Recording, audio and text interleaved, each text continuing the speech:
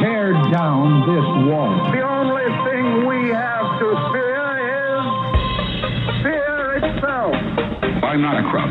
If you like your health care plan, you'll be able to keep your health care plan. 10, 9, 8, 7, 6, 5, 4, 3, 2, 1, fire. You're listening to Jim Paris Live, your source for the latest news on money, politics, prophecy, and preparedness. And now your host, the editor-in-chief of ChristianMoney.com and the author of more than 30 books, Jim Paris. All right, I'm so excited we were able to work this out, kind of a last-minute booking, and we had an opening tonight, and I'm glad we were able to work it out. You know him as a frequent guest on the program. He is a former congressional candidate, also former CIA agent, and an all-around great guy, Eric Burkhart. Good to have you back with us, sir. Hi, Jim. Thanks for having me. It's always a pleasure. Good to have you with us, and timing could not be any more appropriate with what's happening in Ukraine. Tell me, when you served in the CIA, did you spend any time in Ukraine? Are you familiar with the country? Oh, my goodness. I am familiar with the country, and I was involved in some operations that were connected to Ukraine and Russia, and some of the stands. There was always something going on in that part of the world. Now, when I was just a brand new officer, we were hearing about this character named Vladimir Putin. He was the director at the time of the KGB, and he was coming out of his career in the KGB to get political.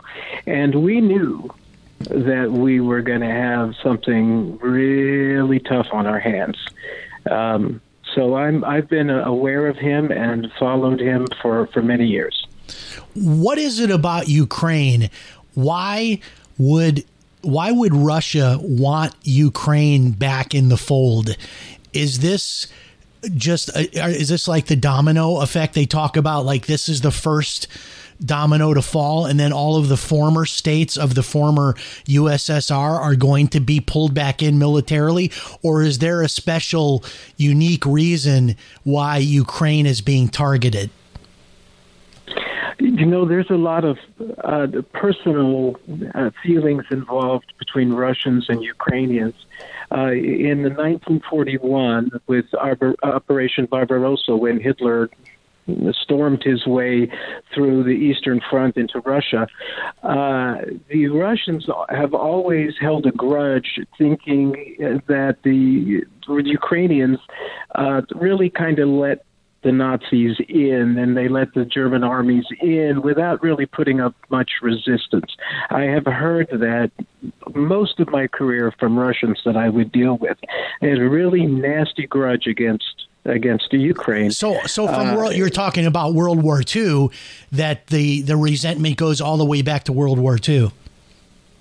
Oh, yeah, absolutely. And it goes back even further. It goes back to the days of Stalin and Lenin. And there's always been a grudge. And Ukraine has always been very aggressive about educating its people, trying to make good, solid connections with the West. And Moscow has really resented that. The Russians spend a lot of money on weapons and tanks, and the Ukrainians really haven't done that until just recently. It's been in the last 3 or 4 years that they've tripled their defense budget. But there's a lot of animosity there between both sides, actually. Well, let me ask you, Eric, why now? Like, what would be the reason now for Putin to want Ukraine, and what exactly do you think his intentions are? Does he want to officially annex Ukraine back into Russia? Does he simply want to put in his own puppet leadership in Ukraine and allow it to sort of have like the appearance of still being an independent state, but with his hand-chosen leaders? What do you think is the reason for the timing, and what is his goal here? I think your last thought was probably the most likely. I know that when he went into Crimea, it wasn't as complicated because it was obviously a strategic move that was meant to give the Russian Black Sea Fleet strategic access to oil and also the Black Sea in and out, the shipping lanes. And I think we all kind of thought it was going to end there, which I wouldn't have been smart on my part, because he is so unpredictable. And when I say he, I mean Putin, because he is a one-man show. There is no one that is going to stand up to him and say anything to him. He makes the decisions for the Russian Federation. And that's where we are.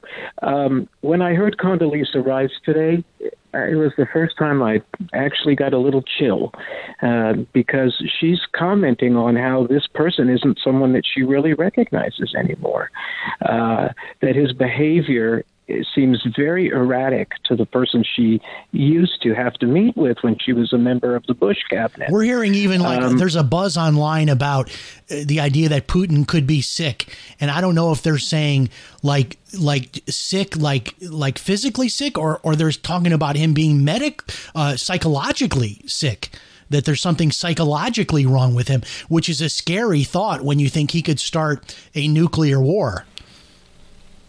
You know, there was a time when Boris Yeltsin was running the show in Moscow, when they were actually asking the United States for help in dismantling some of their nuclear arsenal.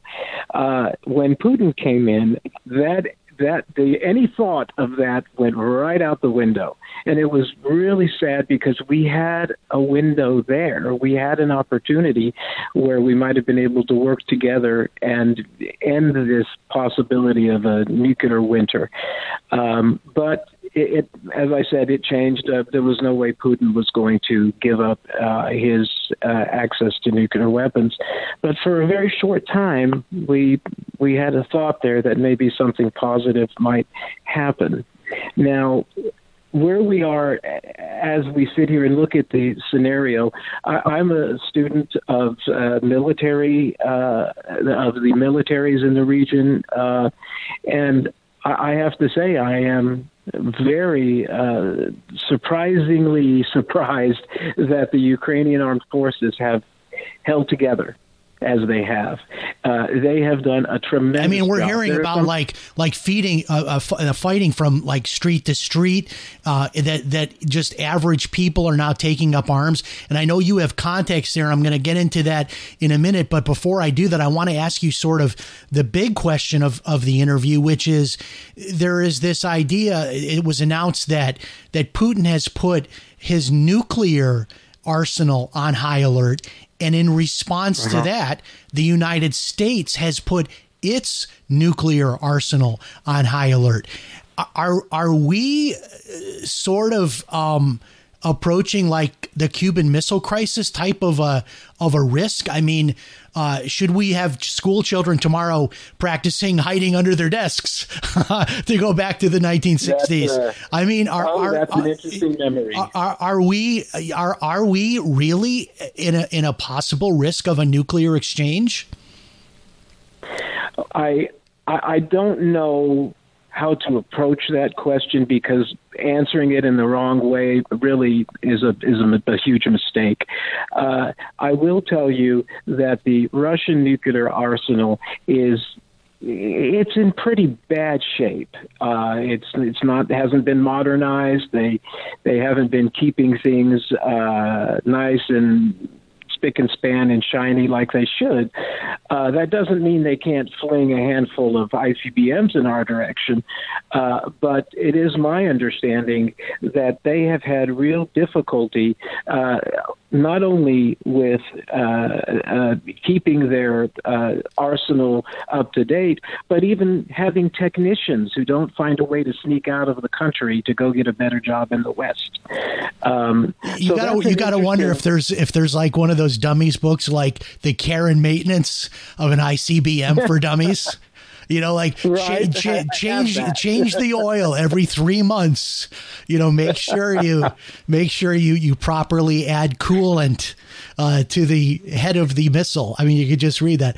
But before we get into what's actually happening in Ukraine, and we can only make light of these things because that's how we survive. You can't take everything so seriously. But before we get into your contacts in Ukraine and what's happening there with the street-to-street fighting and the resistance against the Russian troops, talk about what's happening in Russia. So I'm reading stories that the Russians themselves are out on the streets protesting in solidarity with their Ukrainian brothers and sisters. Tell us what's happening actually in Russia. I wish there were more to that than there actually is.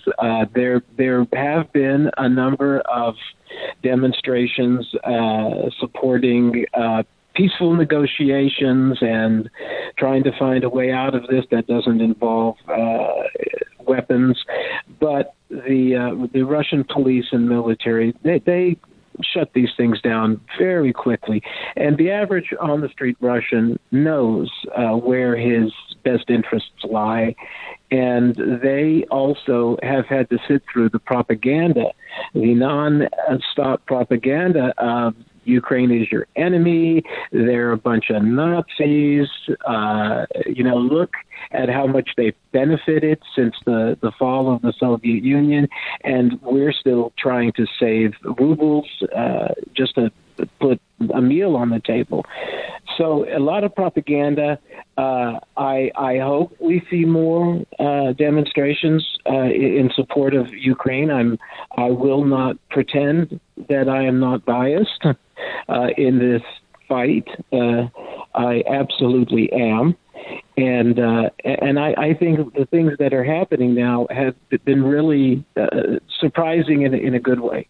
If you're just tuning in, our special guest tonight is Eric Burkhart. He is a former CIA agent. He has contacts within Ukraine. We're going to talk about what's happening inside Ukraine in just a moment and talk about what his contacts are telling him about the street-to-street fighting. Before we get into that, though, one last question on the bigger picture. There was a news story today about Russian soldiers being given gas masks, and this was thought as a precursor to the possibility that the Russians may be prepared to use chemical weapons in the fight against the Ukrainians. Is that on the table? Do you think they would actually use chemical weapons?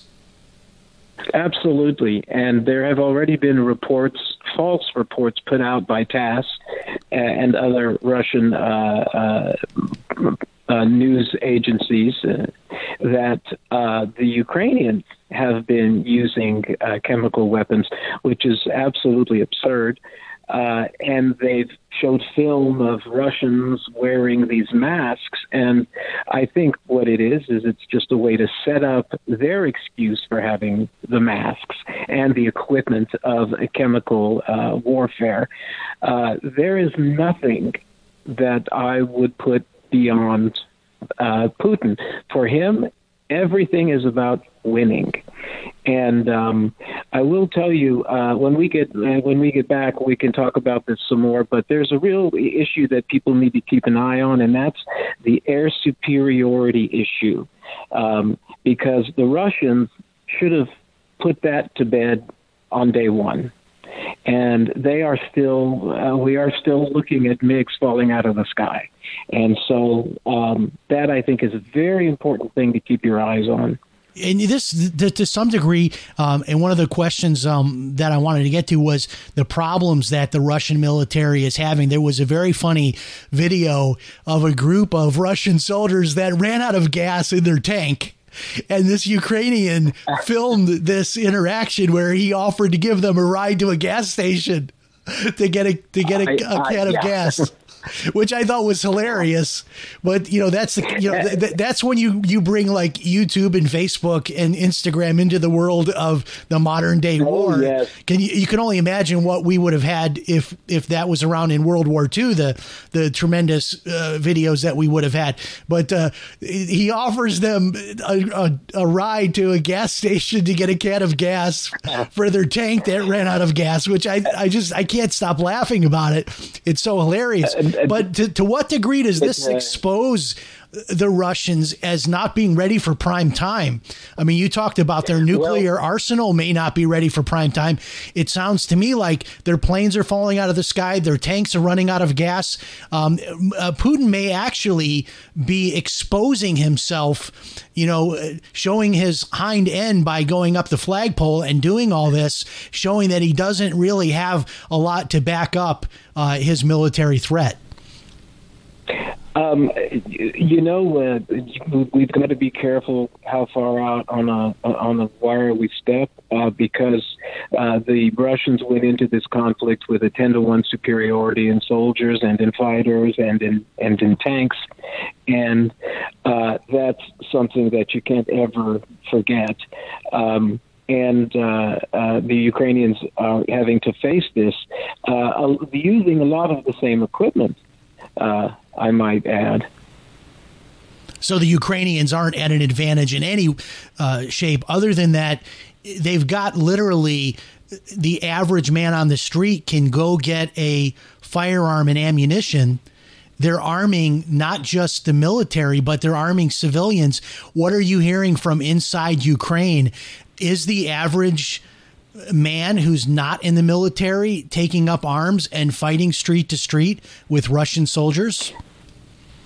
When you bring up the question of advantage, I spoke with a longtime friend of mine named Craig, who's in Ukraine right now, and he was talking to me about an older man who's actually 84 years old, an old Ukrainian man that he visits with in the park, and they talk about the World War II and just how things have gone.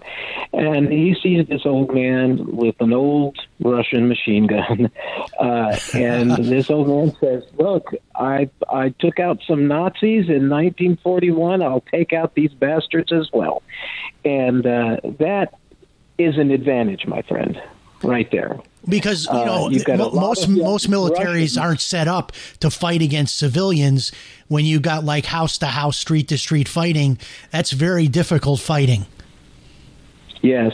And you've got who knows what percentage of the average 19, 20-year-old Russian conscript or regular duty soldier who would rather be anywhere but to Ukraine at this point. There's not a whole lot of nationalism propaganda within the Russian military. There's more in the Air Force and certainly more in their submarine fleets and in their Navy. Something that's very important to keep an eye on, and I've been telling people this is a real key.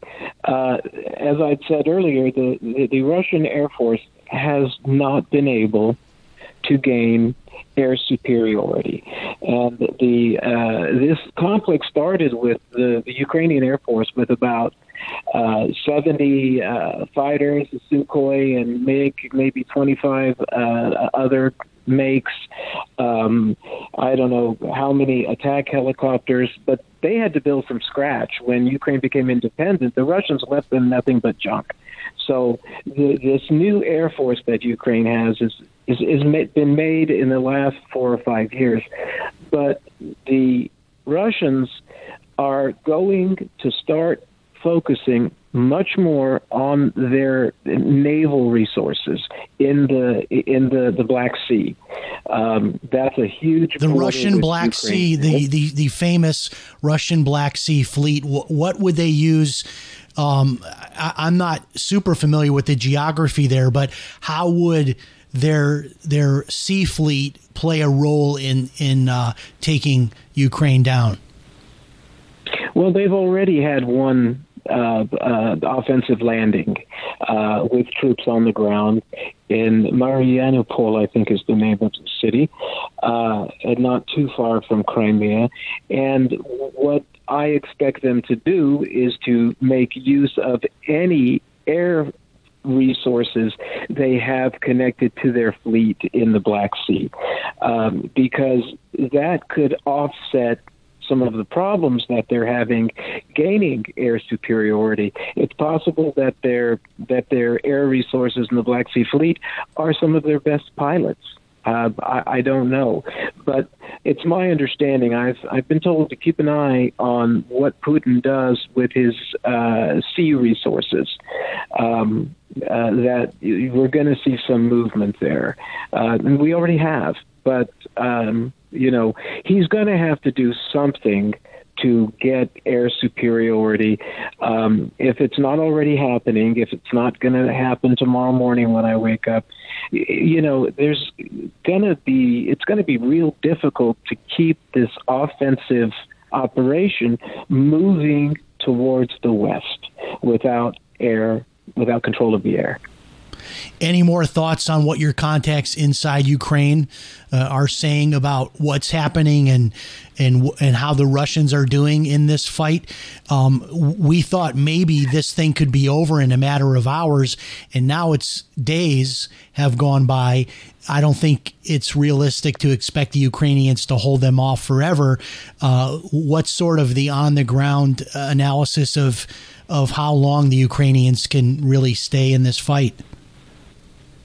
Well, there's a huge propaganda machine churning out of Kyiv and Lvov and Kharkov, as well as what the Russians are putting out of Moscow and St. Petersburg. The Ukrainians are subject to a lot of propaganda, and they believe that they can win this conflict.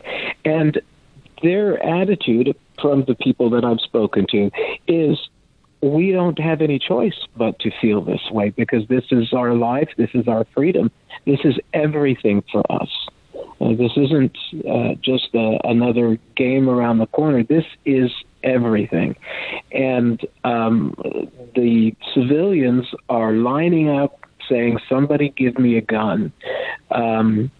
That doesn't mean they're going to be able to stand up to a T-72 or a T-80 heavy battle tank.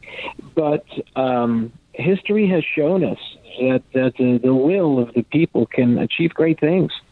Again, I think we need to keep an eye on what happens in the sky. And also, it's also important, I've also been told that Putin is putting a lot of pressure on his diplomatic contacts in Belarus and in the former stands, we used to call them the Tin Cupistan, the Kazakhstan, Uzbekistan, Kyrgyzstan, Tajikistan. The Russians still have tremendous resources in those countries. The Russian ruble is propping up a lot of those governments. And Putin is going to put more pressure every day on these countries to represent Russian interests diplomatically. He's already out there saying, why haven't we heard from you? Why aren't you standing up for us in the UN? Where are you? So that pressure is there. So he's got leverage there. Let me ask you lastly, before we switch to politics, about the financial implications of all this. I got into this a little bit in my news segment. The latest news is that the U.S. is going to get the Russian banks. Many of the major Russian banks will be blocked from the international banking system called SWIFT. We also know that Russia is a major exporter of oil. Russia being blocked from the international banking, and also this war could certainly affect the supply line of oil. And I know there's natural gas and other resources as well. We're already looking at almost $4 a gallon gas in some of the red states right now, and we're looking at almost $100 per barrel for oil right now, and this thing is just getting started. What do you see as sort of the mid and longer term financial impacts to us here in the United States as a result of this? I don't know that it's reached the point that we are going to really take a big hit, because it's, the American investor has been very careful about putting money in Russia, even in any international vehicles that are connected to Russia, like SWIFT. I think that, personally, my background is I'm half French. I'm 100% Texan, but I'm half French. And I was raised in France. It was my first language. I still speak only French to my mother when I see her. And I was very proud of France when they came out very quickly to get behind taking away SWIFT and other diplomatic means of punishing Russia. Germany, on the other hand, I was left speechless. The Germans being so unwilling to take any chances that might negatively affect their economy. So the Germans are the new French. Yes, in that sense.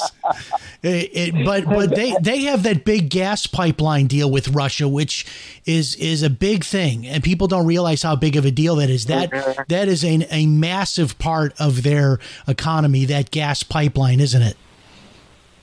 Yes, and that is, I'm sure, the reason behind it. There's a lot of money involved there, and the Germans are looking at, people getting ready to retire, and I do get that. But I'm looking at anything that would bring this horrible situation to a close sooner. And that's why I was a bit disappointed that the Germans didn't get on board with everyone else. But they are now, from what I understand. Yeah, that sounds like they're a little bit late to the party, but they're there. Let's switch gears and talk about politics. President Trump spoke at CPAC over the weekend, and he predicted that he would win his third straight presidential election in 2024, which I thought was hilarious. That was so Trumpian, he's going to get he's going to win his third in a row. He said that's the kind of thing that you get from Trump. But it's interesting because there's a lot of people that are starting to look at DeSantis instead of Trump, because it's almost like you get Trump without the baggage with DeSantis. You get everything you like about Trump, but you don't get the fights with Rosie O'Donnell and the middle of the night tweets and some of the things that have caused, even a lot of Christian leaders came out and said they weren't voting for Trump because of his 3 marriages and because of things he's done on Twitter. And I think a lot of people liked Trump's policies but didn't like the man. And with DeSantis, you almost get the best of both worlds. You get a guy who's got a great military track record, a great track record as a governor. He's a family man, I believe, just married one time. He's kind of like the good Trump, and people are looking at DeSantis, and I know you wanted to weigh in on that. When my feelings about DeSantis in particular, I about a year ago, I started getting the requests for money. That is something that really burns my behind, if you'll excuse my rudeness. I don't like being asked for money in that way when we don't even have a declared candidate. We haven't had a primary. We haven't had a convention. And I am the first to say, Trump's idea of diplomacy goes nowhere with me. But the man is not a politician. He's a businessman, and he is what he is. And anybody that expected anything different, well, sorry, but here's the reality. I expect Trump to be the nominee.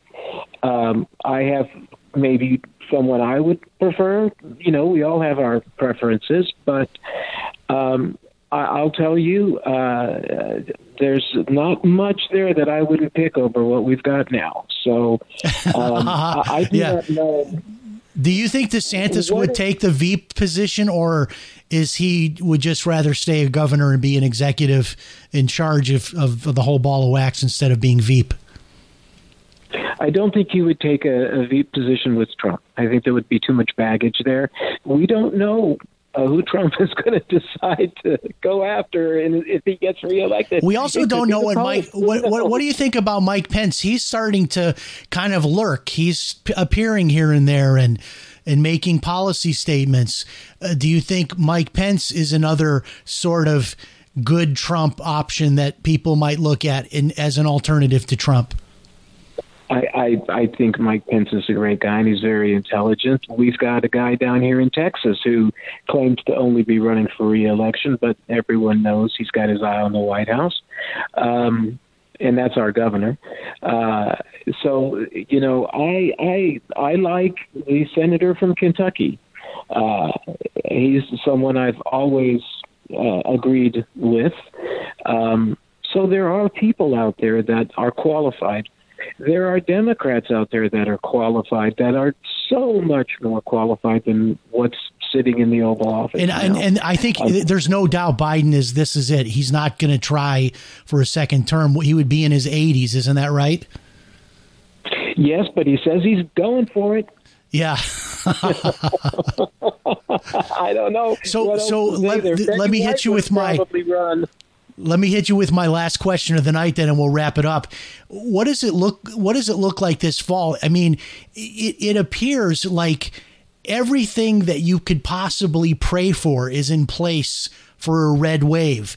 And the only thing that scares me about that is anytime you're that overconfident, it seems like things don't go as well as they should. And it just seems like there's even Biden supporters, those people that voted for him, they're all in hiding now. No one even wants to admit they voted for Biden. Biden is like the new Trump in that people don't want to admit they voted for Biden at this point. Yeah. And you see people at the grocery store upset at the meat counter. They're upset at the gas pumps. Is this a red wave like we've never seen that's going to happen in 2022? Jim, I'm 56 years old. I believe what we're going to see in November this year is going to be more a blowout than anything we've seen politically, certainly in my lifetime. I'm convinced of that, and I hesitate to get overconfident. I'm not overconfident. It's just a perspective that I have. I do believe we are going to, let me rephrase that. The Republicans are going to be sending the opposition flying. And so it should be, because the policies of the government we have in office now do not reflect the average middle America that we've come to know and love. That's my perspective on it. Very good. And I want to give a plug for your book. The book is called Mukhabarat Baby, and it is Eric's story of becoming a CIA agent, and then being poisoned by one of his contacts. It's a fascinating book, and it's a true crime spy thriller. And you got to get this book. It's available in Kindle, paperback, or hardcover, all available through Amazon.com. And that's Mukhabarat, Mukhabarat, Mukhabarat Baby, My Life as a Wartime Spy for the CIA. An easy way to find the book would be to just type in Eric, E-R-I-C, Burkhart, B-U-R-K-H-A-R-T. Type in his name, Eric Burkhart, in Amazon in the search box. It'll take you to his book. And Eric Burkhart, thank you so much for your insight tonight. Always great to have you with us, sir. We'll have to have you back again soon. Thank you so much, Jim. And your comments earlier about mortgage rates and real estate, right on the money, all of it. I listened to it with rapt attention. Great. And you are exactly right. Thank you so much, sir. All right. God bless. We'll talk to you next time. Thank you, sir. Wow. Okay. One of our great friends of the show, Eric Burkhart, and he's a listener too, by the way. Before he was ever on the show, he was a listener, and he's a regular listener to the show. And so he and I chat quite a bit before he comes on. We trade notes and talk back and forth, and he always reminds me of how he's a regular listener to the show, and always a great guest to have on. All right, a lot coming in the next few weeks. We're looking at a guest for next week. I can't announce it yet because it's still in the works. We don't have a confirmation yet, but if we get this guest, it'll be very interesting. One of our most interesting shows of the year, if we can get this guest landed for next week. All of that coming up on the next episode of Jim Paris Live. Thanks so much for joining us. Remember, if it's Sunday night, it's Jim Paris Live. God bless. So long, everybody. We'll talk to you next time.